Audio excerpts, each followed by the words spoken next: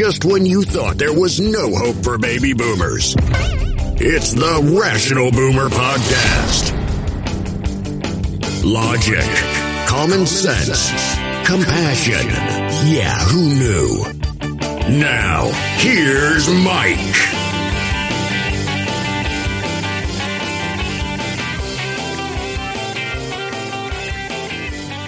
We are back on the Rational Boomer Podcast. Hopefully your day is going well. It is Monday. We are headed into yet another week, and no doubt there'll be a lot of interesting, maybe even crazy shit going on this week. And never fear, we're here for it. We'll let you know about it, hopefully give you some insights that maybe our news outlets aren't willing to offer up. But we'll be talking about it. Just trust that. Now, if you listened to the podcast yesterday, you heard that I had a listener guest. Her name was Leanna, and she was on the show yesterday, and I thank her very much for taking the time to be on the show. Now, the weird thing about Leanna is she's not a boomer. She's not even close to a boomer. She's a little bit younger than my very own kid. She's 27 years old. She lived in the northwest part of the country, and she was a delight. And as luck would have it, I have an email from Leanna. She says, "Hey, Boomer, I just wanted to thank you again for having me on the podcast. It was a lot of fun. I mentioned my sobriety briefly, but I forgot to explain that my early recovery and detox was very traumatic, and I suffered many seizures, a stroke, and required resuscitation at one point. Since my stroke, I sometimes have difficulty articulating what I'm wanting to say and can get a little jumbled up, so I appreciate your patience with me during our chat. Hopefully, my difficulties weren't too obvious." What? No, I didn't know anything about the seizures and the stroke and such. As far as noticing any difficulties that she had, I don't know about you, but I didn't notice any difficulties. I thought she was quite articulate. She went on to say, for anyone out there that's considering going on the show, I encourage them to give it a shot because you made the experience really easy and comfortable. I look forward to doing it again. Have a great weekend, Leanna. Now, here's the thing. When she first said she wanted to be on the show, I had no idea how old she was or where she was or anything like that. And I always get these preconceived notions about who I'm talking to. And you know what? Every time I get those preconceived notions, I'm always wrong. And I'm always pleasantly surprised. I am very impressed with the level of intelligence of the listeners of this show. It's been quite impressive. They're very diverse. They have different insights, different perceptions, and it's always interesting, and they're always very articulate. So I thank everybody who's been on the show at this point, and as Leanna pointed out, it's very simple. I think some people think they're going to come on the podcast and it's going to be difficult. Trust me, I've done this long enough. The last thing I'm going to do is make it difficult on you. Well, unless, of course, you're a Trump bumper, and then it's going to be very difficult for you. But most of us are of a like mind, and I'm going to make it easy. I'm going to make you feel welcome because I'm not worried about messing with you. I want you to get out what you want to say and give the people who are listening to the podcast all that you have to offer. So it's always an easy thing. But Leanna, I was particularly pleased with because she was very articulate, very respectful, very intelligent. And then when I started thinking about it, I thought, man, she's younger than my youngest son. My son's also very bright, but not always appreciative of the stuff I do on podcasts and TikToks. Now, I have to say this. In my family, giving each other shit is kind of part of the relationship. If you don't give people shit, then they don't think you like them. So that's kind of part of it here. But Leanna was tremendous, and I appreciate her spending the time to talk about it. But after you told us about this recovery, the detox, the seizures, the stroke, and the resuscitation, That's a lot to go through for a young woman. Thankfully, you were young when you went through it, because I don't notice any problems with the conversation we had. And to be perfectly honest, I said this to you after we did the podcast, and I'll say it again. Everybody's always welcome to come on this show, especially if you come on and you've done a great job. We want you back. But after telling us about the seizures, the stroke, and the resuscitation, I got a lot more questions. And I think a lot of people in the audience have a lot more questions too. So, Leanna, let's set something up to talk again. And I extend it to everybody else who's either not been on the show or has been on the show. You're always welcome. All you have to do is send me an email. We will get it done. All right.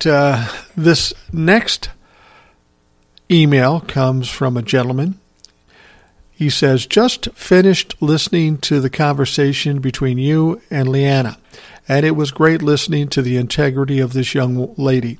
It gave me hope. It gave me hope for my daughter, who is also a millennial. Anyway, just wanted to thank you both for a great Sunday morning start. By the way, my name is pronounced Achilles, or Achilles. He's saying Achilles, as in Achilles' heel. My father's name is Raphael, and my mother's name is Rafaela. And these two decided to name their firstborn Achilles, not little Ralphie.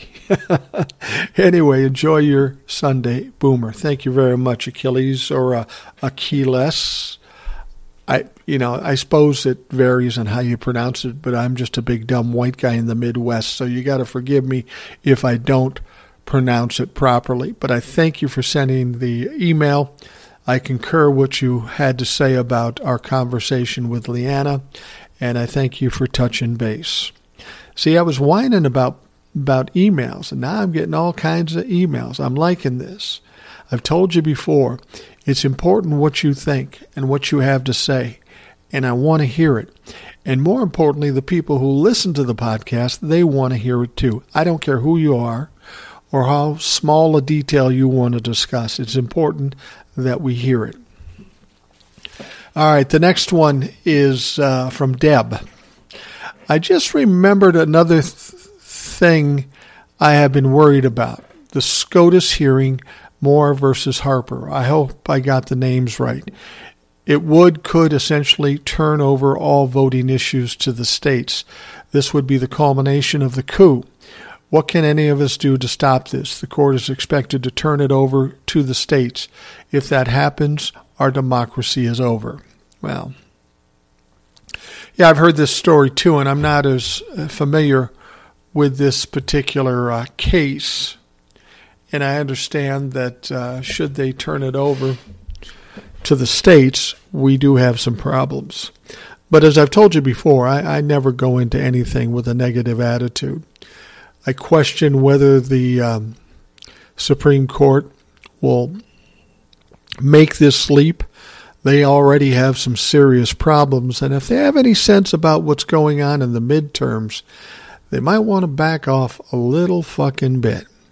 Because if the Democrats get a bigger margin in the House and a bigger margin in the Senate, they're going to get some new colleagues because they're going to expand the court.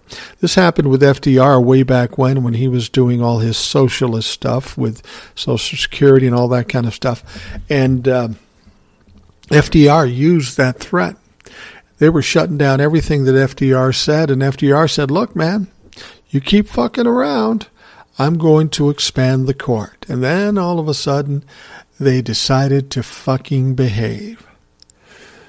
I understand your concern about this. The media would have you believe that the end of the world is nigh, but that's what they do. I'm not certain that the Supreme Court would take that leap, given their current circumstances. But even if they do, there's a way out of everything. Now, keep in mind, they overturned Roe v. Wade, correct? That doesn't mean Roe v. Wade can't be codified at some point or can't be overturned. They're overturning. And it probably will. And it all, again, hinges on the Democrats getting a bigger margin in the House and a bigger margin in the Senate. I honestly believe that's what's going to happen. And for all the bad things that occur during the current situation, I think it will ultimately be put back to normal. I mean, to be perfectly honest with you, there's a part of me that says, I hope they do that. I hope they do that. And, none of that's going to be able to take effect until after the midterms, I would guess. It just doesn't happen automatically. Anything the Republicans can do to scare the shit out of the Democrats, the better it is for the Democrats. The Democrats will come out en masse, and they will vote all these Republicans out. As it is, I think it's going to be a blue wave. I really do. A lot of people don't believe that to be the case in the House, but maybe in the Senate. I believe the House as well.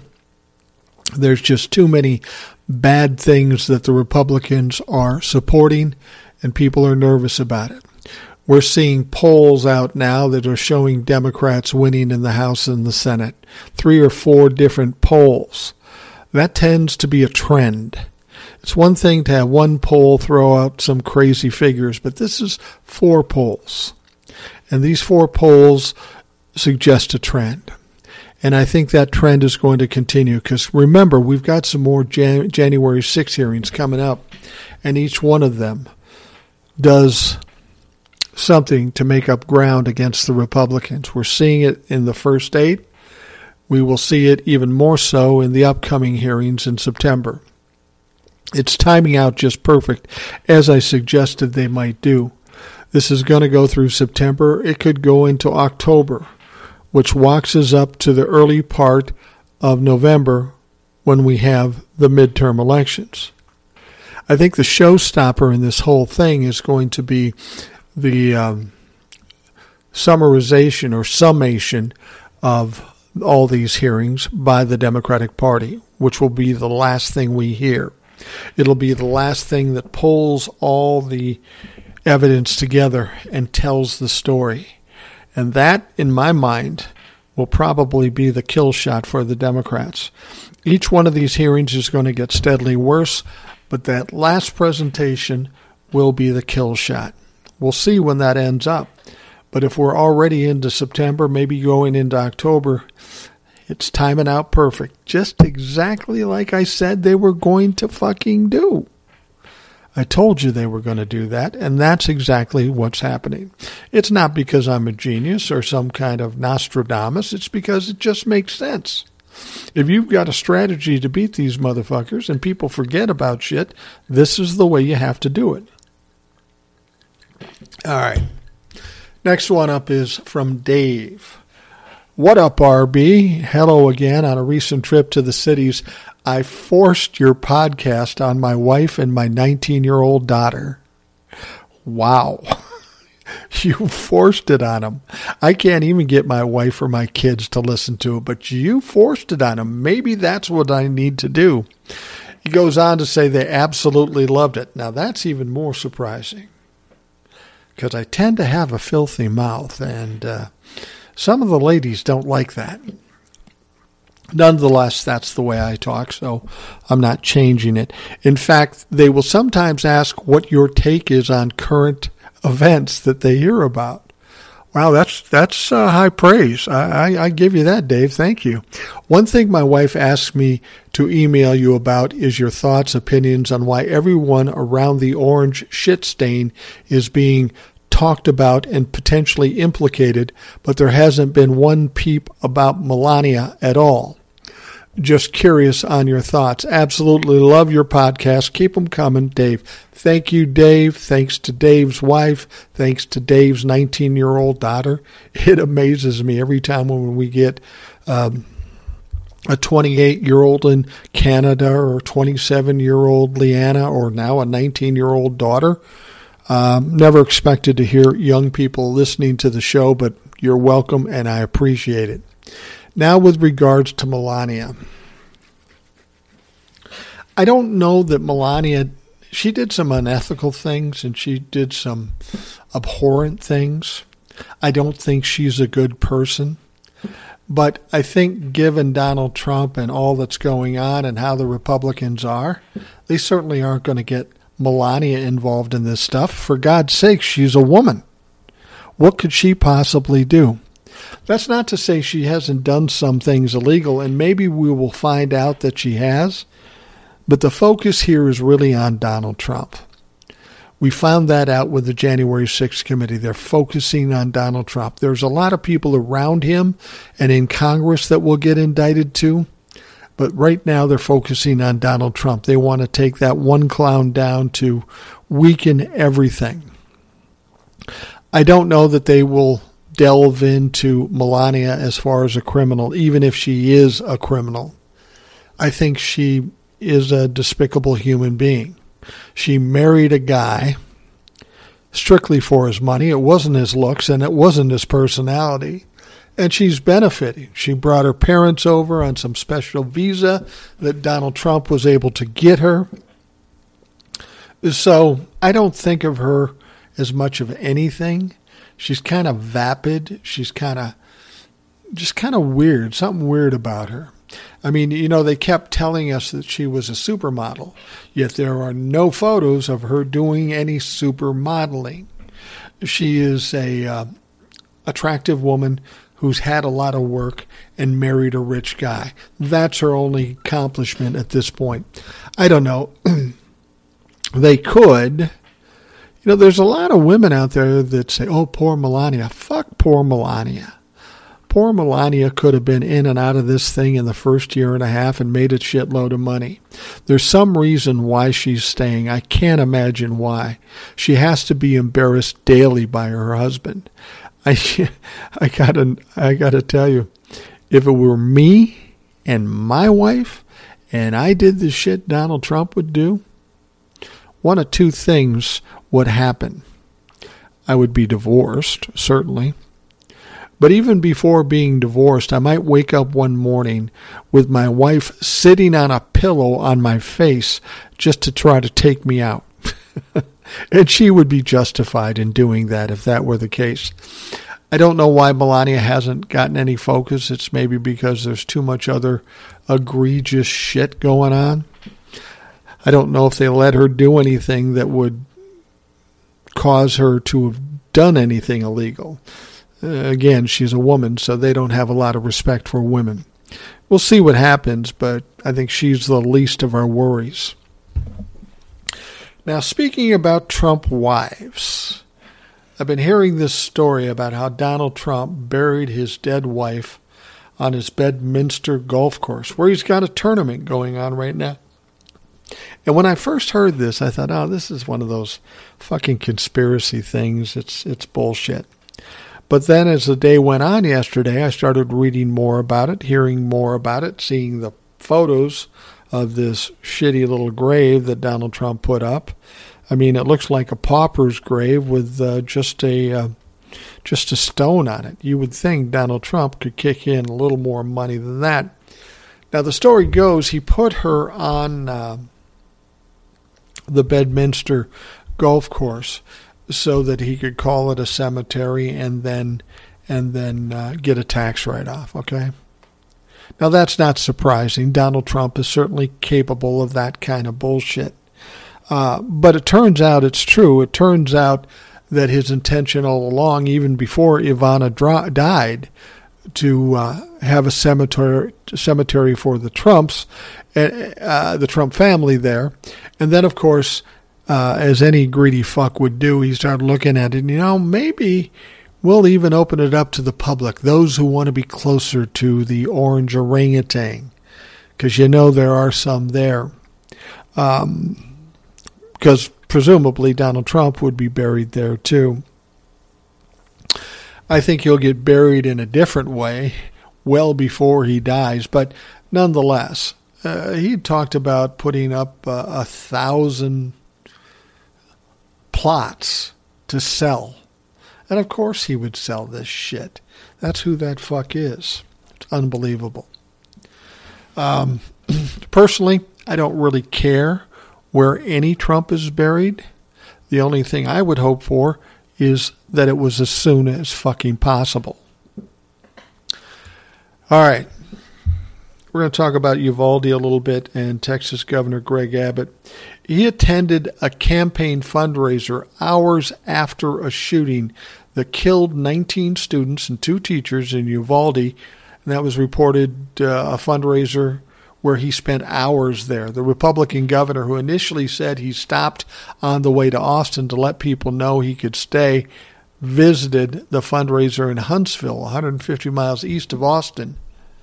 Records obtained by the outlet show the governor via lone jet arrived in Huntsville about 4:52 p.m. and didn't leave until about 3 hours later. Abbott could have raised up to $50,000 at the event, held at a private home by host Jeff Bradley, according to the newspaper. The governor's campaign spokeswoman, Renee Eze, in a statement wrote that Abbott's description of his movements that day are accurate. Unlike Beto O'Rourke, who took advantage of the tragedy in Uvalde by increasing his fundraising efforts and resorting to political stunts, Governor Abbott canceled all political activity, including fundraising, Eze wrote. Well, it doesn't sound like he did.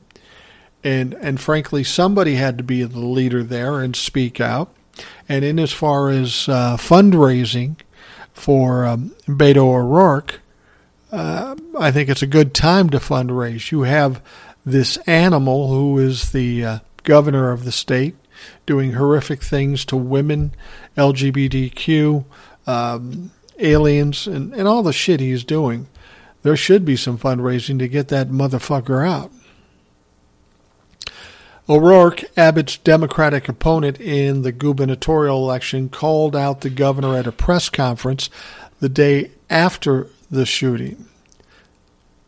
Beto said, "This is on you. Until you choose to do something different, this will continue to happen," O'Rourke said in May. "Somebody needs to stand up for the children of this state, or they will continue to be killed, just like they were killed in Uvalde." Abbott, in an interview with KENS-TV Friday, reiterated that he was at a fundraiser to let people know what was going on in Uvalde and took questions about that at the event. The report comes as criticism continues over law enforcement's response to Uvalde's shooting. The outrage led Uvalde school police chief Pete Arredondo to resign from his city council post earlier this month. Community members have continued to call for his ouster as school police chief and for other local officials to be held accountable. What you have to understand about Gregory Abbott, the governor, in as well as he's dealing with overturning Roe v. Wade and all the other issues, he also made it so that in Texas, anybody could carry a gun without any kind of training, registration, or even background checks. Basically said any clown in Texas that wants to carry a gun should do so, because in their minds, the more people with guns, the safer it's going to be.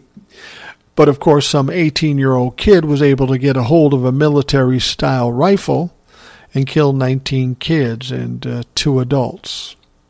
Throw in the fact that the police department there completely blew it. They are partially responsible for all those kids and those 2 adults that were killed. But this does all fall on Gregory Abbott. It just does. He has done everything in his power to make it easier for people to get guns, whether they be young, whether they be crazy, whether they be people with anger issues. When you have people like that running around your state with guns, you can almost guarantee that something bad is going to happen. And something like Uvalde, you can't imagine anything worse than that. But you know what? Even after Uvalde, with the horrible response by the police department, the fact that an 18-year-old kid had a military-style assault weapon and killed all these kids, what has Gregory Abbott done since that time? You would think there would be a response other than talking about it and going to a fundraiser. But there was none. Nothing has changed. So another 18-year-old kid could walk into another school tomorrow and do this all over again.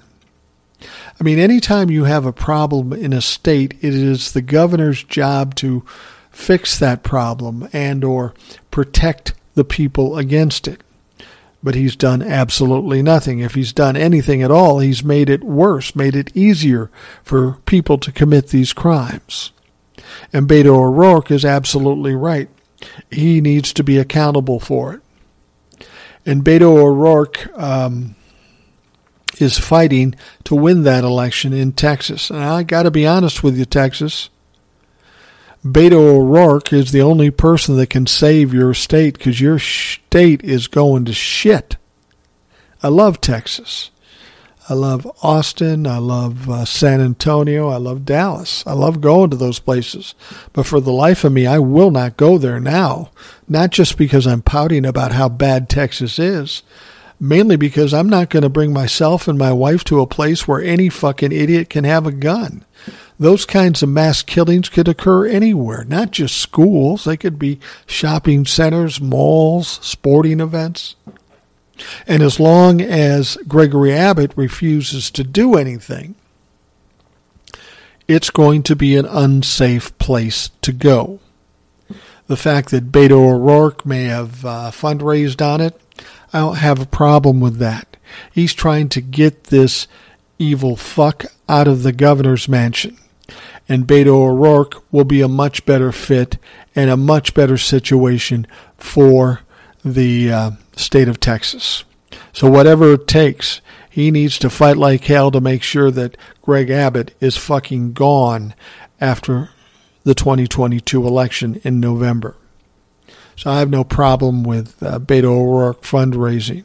He was out there. He was making pleas to the police department, to the general public. He was trying to do something, but he's not the governor yet. So what he can do is very limited. We need to make him the governor so he can actually get something done. When you have problems, it's a response that is needed, some kind of action, some kind of strategy to mitigate that problem or get rid of that problem. We know now that Gregory Abbott is unwilling to do anything. So if you in Texas see this as a problem, your only choice is to vote for Beto O'Rourke because he's the only one talking about doing things to fix the fucking problem. All right, we are going to take a break. All right, let's talk about the child sex trafficker general in charge. That slimy fuck, Representative Matt Gaetz, Republican from Florida. He was captured in a conversation on a live microphone suggesting to Roger Stone ahead of his 2019 criminal trial that the big guy would likely pardon Stone after a guilty verdict, the Washington Post reported on Saturday. Now, this is interesting. These people will tell us that they were completely innocent, that what we saw and what we heard was not the truth. We have to listen to what they say. But apparently they were concerned about a fucking guilty charge, mainly because Stone is fucking guilty. And apparently Matt Gaetz thought he was certain that he would get a pardon, and Matt Gaetz was right. Now, Matt Gaetz in his own mind probably thought, well, I'll get a pardon too, but it doesn't appear as though that he did. So Matt's going to be a little disappointed when he goes to court this time around. This is not going to go well for him. Stone, a longtime Republican political operative and devoted Donald Trump ally, was convicted later that year of 7 felonies, including obstruction of justice, witness tampering, and lying to Congress during the investigation into the Kremlin interface in the 2016 presidential election. He was sentenced to 40 months in prison. Now, that had nothing to do with January 6th. Now we're finding out that Roger Stone does, in fact, have some connection to the January 6th insurrection. So he will be charged with something totally different because, as I said, even though he was given 40 months, of course, Donald Trump pardoned him. Clearly a criminal. But Donald Trump has a love for criminals, apparently. Well, Matt Gaetz seemed sure that he would get a pardon, and in fact he did get a pardon. Apparently this is something they had been talking about, so Matt felt pretty confident. Again, now that Matt Gaetz is going to be standing trial himself ultimately for child sex trafficking and any number of other things, he's not going to have that pardon in his pocket. And in fact, it may not just be the child sex trafficking. We know that he was involved to a certain extent with the January 6th committee. I'm going to bet that he probably did some illegal shit then. Apparently he thinks he's above it all. Apparently he thinks he's immune. Well, he's going to find out differently here pretty quickly. Now, Trump publicly praised Stone for not flipping. Yeah, Roger, great guy. You're not a rat. And I have to correct myself. I said he pardoned Roger Stone. He did not pardon Roger Stone. He, in fact, commuted his sentence before it even began in the summer of 2020, then pardoned him shortly before he left the White House. So he got the sentence commuted, and as Donald Trump was heading for the door, he gave him a pardon. Ultimately, he got a pardon, but initially it was just a commutation. The riveting 25-minute recording of Gaetz and Stone's conversation at Trump's National Doral Golf Resort in Florida in 2019 was captured by a microphone that Stone was wearing on his lapel for a Danish film crew making an upcoming documentary, A Storm Foretold, and provided to the Post newspaper as they reported it. Now, Gaetz, a member of the House Judiciary Committee, predicted in the recording that Stone would probably be found guilty at his upcoming trial, but that he would likely wouldn't do a day of prison. Wow, that's quite a prediction. And quite accurate, isn't it? It's funny how it could be that fucking accurate. So Gaetz said the boss still has a very favorable view of you, Gaetz assured Stone on tape, emphasizing that Trump had said so directly and adding, I don't think the big guy can let you go down for this. Why not? He fucking did it. Well, Roger Stone will get his. Gaetz indicated that he was already trying to wrangle a pardon for Stone, according to the recording, but he was fearful of saying more because of many, many recording devices around right now, as various public figures were being interviewed on the scene. So he didn't want to talk too much about it because there were recording devices around. Did you not see the fucking mic on Stone's lapel, for Christ's sake? These people are so fucking stupid. It just amazes me. How do they get up in the morning? How do they take care of themselves? Gaetz also warned Stone that he was named a lot in the redacted sections of the investigative report by Special Counsel Robert Mueller, who conducted the probe into the Russian interference in the U.S. presidential election. The Post reported that the public was never provided access to those redacted sections, as Gaetz was.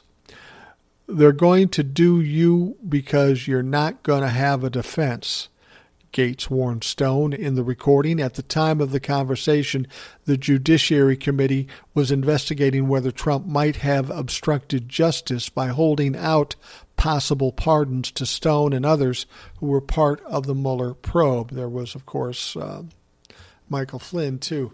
But here's the interesting thing. The Judiciary Committee is investigating Roger Stone, yet Matt Gaetz is on the Judiciary Committee.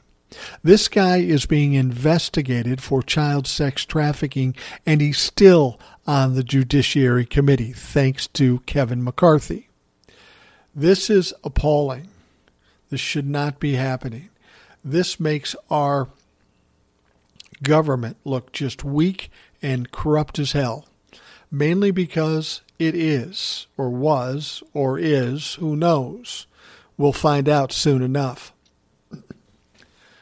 Now, taking time out from his poorly attended Saudi-backed golf tournament at his Bedminster course, Donald Trump went on a multi-post tirade at Wisconsin Legislature Speaker Robin Vos, a Republican who is facing a primary vote this week and threatened to endorse his Democratic opponent if he makes it to the November midterm election. While also taking a slap at Senate Majority Leader Mitch McConnell, the former president raged at Vos, who has refused to back Trump's claim that he won Wisconsin in 2020 and was cheated by a rigged election. This guy is a Republican, but apparently he has a shred of integrity because he's not buying into Donald Trump's fucking lies. Now, re-upping a Truth Social post where he claimed Robin Vos has done a terrible thing to Wisconsin. Election integrity seems to mean nothing to him, despite a sweeping Wisconsin Supreme Court victory. It was a rigged election. A lot of people will be voting against Vos. And that's coming up, I believe, tomorrow, and for a very good reason. He is a do-nothing rhino, Trump added, and Robin Vos is only getting worse. Wants toll booths put on many highways and a big gas tax ASAP. He is a rhino disaster, very much as the worst politician in the nation. Give away Mitch McConnell, who gives the Dems everything and gets nothing for it, never fights for Republicans. The former president then told his followers to stay tuned for a further announcement. Robin Vos is so bad for the great state of Wisconsin that I'm seriously thinking of supporting and endorsing his opponent. Anyone would be better. Stay tuned, he promised. That's Donald Trump for you. If you won't lie for him, he not only won't back you up, but he will fight against you. Unfortunately for Donald Trump, that's not as effective as it once was. Donald Trump isn't as successful in his primaries as he would like to be. Now, he'll claim that every endorsee has won the primaries. This is not true. And as I've said before, I'm glad that Donald Trump's endorsees are winning the nomination for the Republican Party, because these fuckers are kooks. They're crazy. They say stupid shit. Just listen to Herschel Walker. Just listen to Dr. Oz.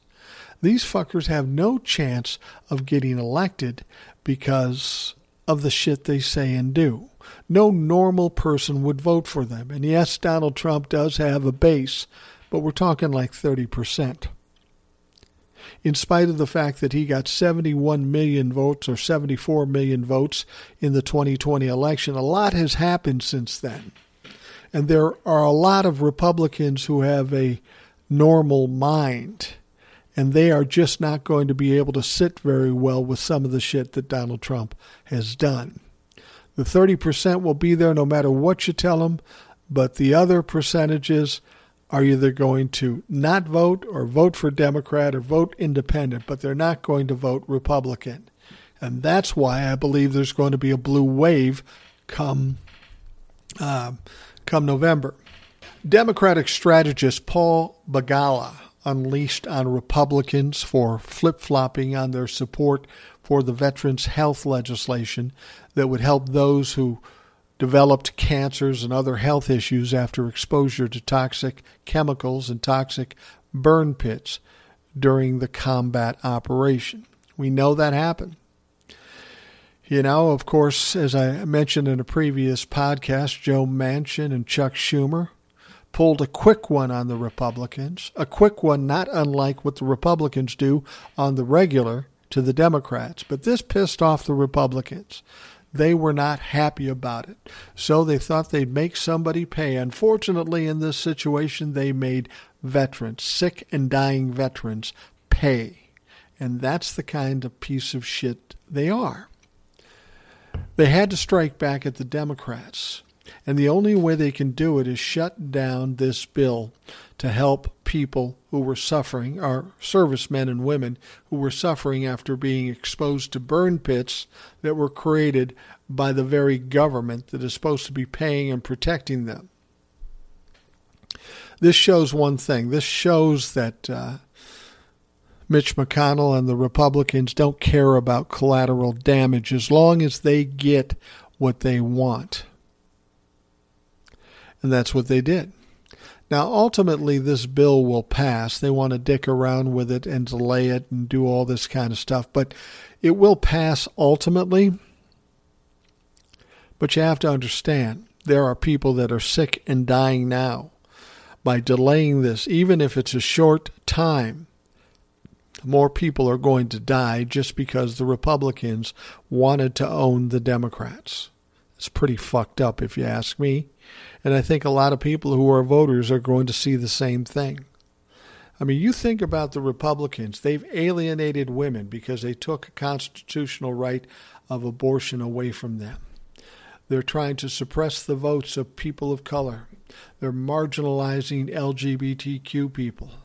And now they're shitting on our veterans. You can say what you want about the midterms, but one of those things could sink it for the Republicans in November. But all these things together, it can't help but go badly for the Republicans. Conservative Alice Stewart tried to explain that Democrats have added things that somehow make it unacceptable for Republicans to support. In reality, what was added by Democrats in the House has nothing more than a technical fix that required the Senate to vote on it again. It shouldn't have been controversial, given 84 senators supported it the weeks before. I think that Ed explained this best. The way this went down is the House passed the bill. They sent it to the Senate. It passed with 84 votes, well beyond what they needed to undermine the filibuster. They needed 60 votes, and they got 84, so they got a ton of Republicans voting for it, as well they should. This is a good cause. This is important. These are people that need help, and that's why the fuck they're there, to help the people of this country, particularly those people that happen to be veterans.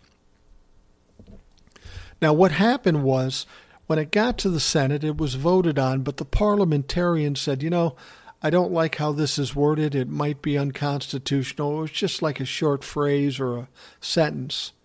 So they sent it back to the House to fix that. Was no problem. Was no big deal. Didn't change the bill at all. Didn't add anything to the bill. And then they sent it back to the Senate. And, of course, the Senate just got burned by Manchin and Schumer. So they wanted retribution. That's what happened. There is nothing different in that bill than when they voted 84 votes for it in a 100-person body. Nothing changed. But this is the things they do. They decide to do something like this, and then they go out and they say, well, they changed everything. And I'm listening to commenters on my post saying, what about the $400 billion in pork? Fuck you. You didn't read shit. You didn't know shit. You just listened to what Sean Hannity or Tucker Carlson said to you. And as far as you know, that's true. Yet we know they are fucking liars. They are admitted liars. But still, you got people parroting this bullshit, and it gets annoying after a while. There are no additional parts of the legislation that would have done something outside the original intent and purpose of the bill. It was a technical fix and nothing more. The so-called budget issue they have with the bill was in the bill that they supported just months prior. Paul Begaglia goes on and says, there's a special place for Republicans who oppose helping save the lives of the men and women who served our country. He began, it's Sunday. I don't want to say where it is, but it is not the United States Senate. They don't belong there. They are gutless, spineless, soulless hacks. I cannot believe the people excuse this. It is the exact same bill. They passed it before. The only thing that changed is the politics. I think they're angry that Senator Joe Manchin is passing the President Climate and Health Care bill. Fight about that later. But to do that to the veterans is despicable, and it is. I'm being careful to watch my language, but you can imagine what I'm thinking. And that comes from Paul Begaglia, who's a noted political person.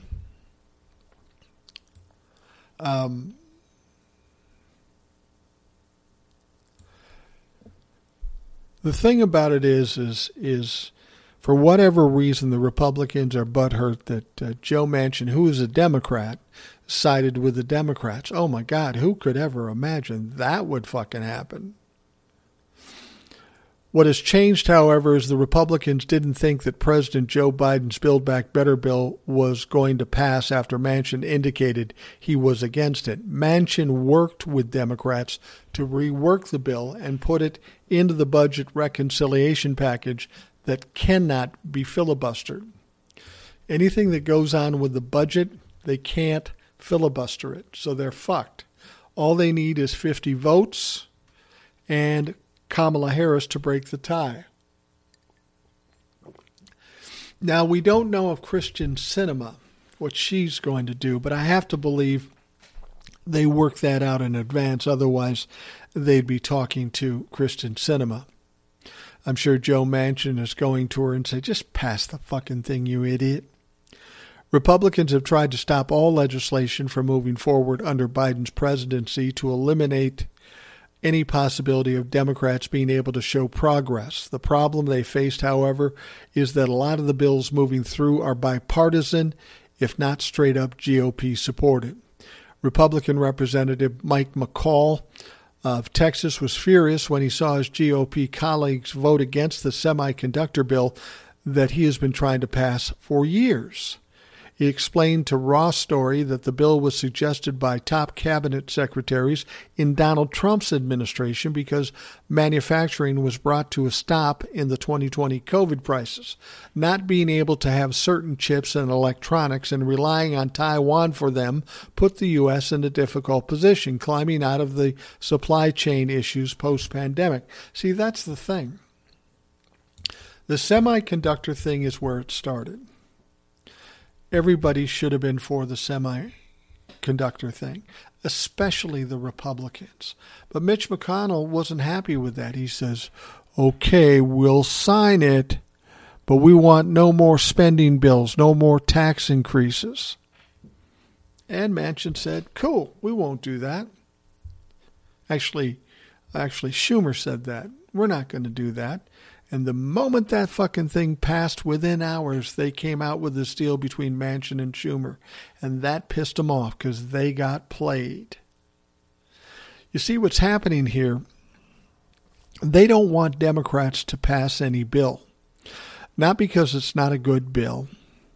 Not because it doesn't help the people of this country, which it does. They just don't want the Democrats to look good in order to win in the midterms. But they've got all kinds of problems. They've got all this negative shit coming out about them. And then you throw in the fact that Joe Biden and the Democrats have pulled off some things like the COVID relief bill and now like this bill. That counts in votes in the mind of the Republicans, and that is untenable for them. They don't want to see the Democrats win again. But I just don't see how they can lose in the midterms. I really, honestly don't. Senator John Cornyn was miffed, saying that he felt tricked by Republicans supporting the semiconductor bill and then being told the Manchin bill would be under budget reconciliation that they couldn't stop from passing. See, that's what pisses them off. The Republicans can't stop it. The filibuster can't stop it. It was hours later that Manchin announced the budget package, so Republicans can't stop the budget bill, and the only other legislation that will likely come up for a vote is the veterans bill. Protesting the veterans legislation is the only power they have left to exercise, even if it's a public relations disaster. See, that's how fucking crazy they are. They don't care about the veterans. They don't care if it's a good bill.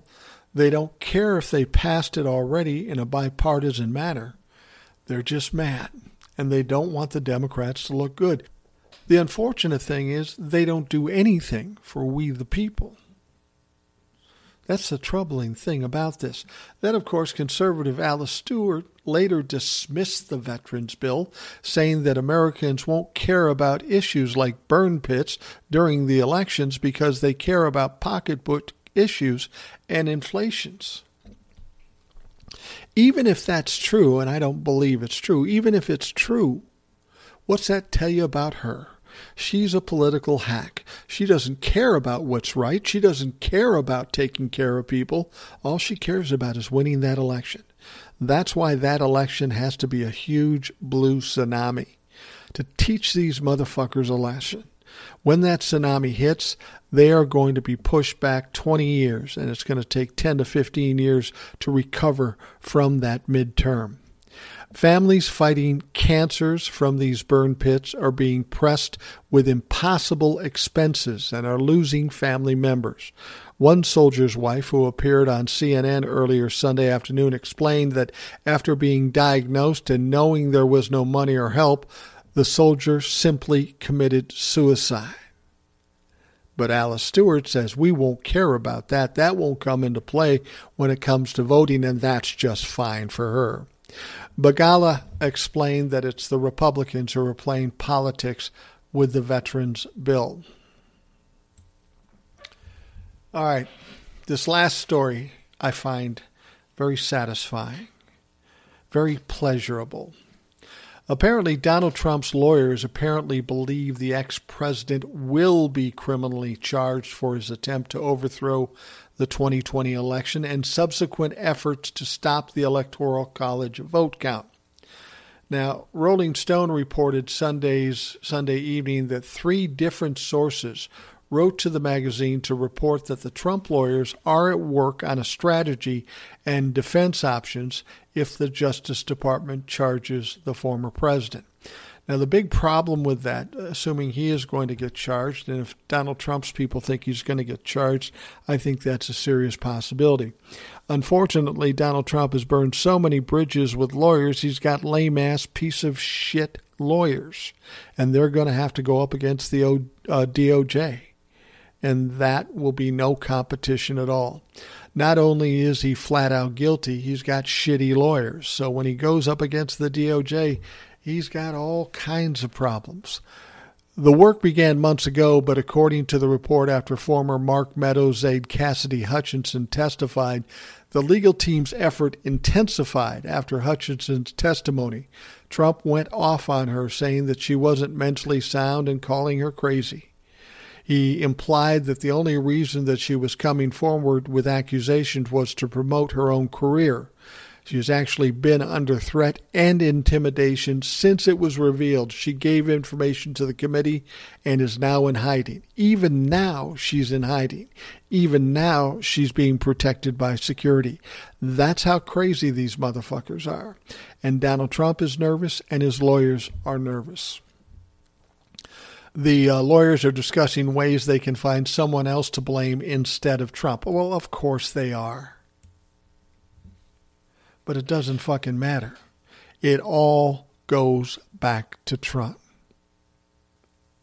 Trump got some terrible advice from attorneys who some people would argue should have or must have known better. One of the sources told Rolling Stone, and advice of counsel defense would be a big one. One of the things explained by Andrew Weissman, a former prosecutor with the Robert Mueller's team, is that the evidence is showing former Representative Mark Meadows could end up being the fall guy. Witnesses have testified that he was in every meeting with Trump, dealing with January 6th, the so-called Stop the Steal rally, and other schemes. The timeline is, I think, the key because there is a ticking clock, Weissman said. And I think that what you're ultimately going to have to see is the department trying to get witnesses and putting pressure on or charging people like Mark Meadows. Former prosecutor Glenn Kirshner explained that Meadows is only going to be the fall guy if the DOJ allows it. And frankly, I don't think that's going to happen. And I think Mark Meadows, as he gets more and more pressure, as much as he's been unwilling to talk, is going to start talking. You remember what happened to Sammy Gravano and his boss. His boss was trying to pawn it off on him, and Sammy Gravano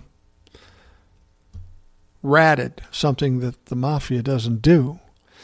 And frankly, what we're dealing with Donald Trump is another mafia family, but more of an apple dumpling gang because they don't know what they are fucking doing.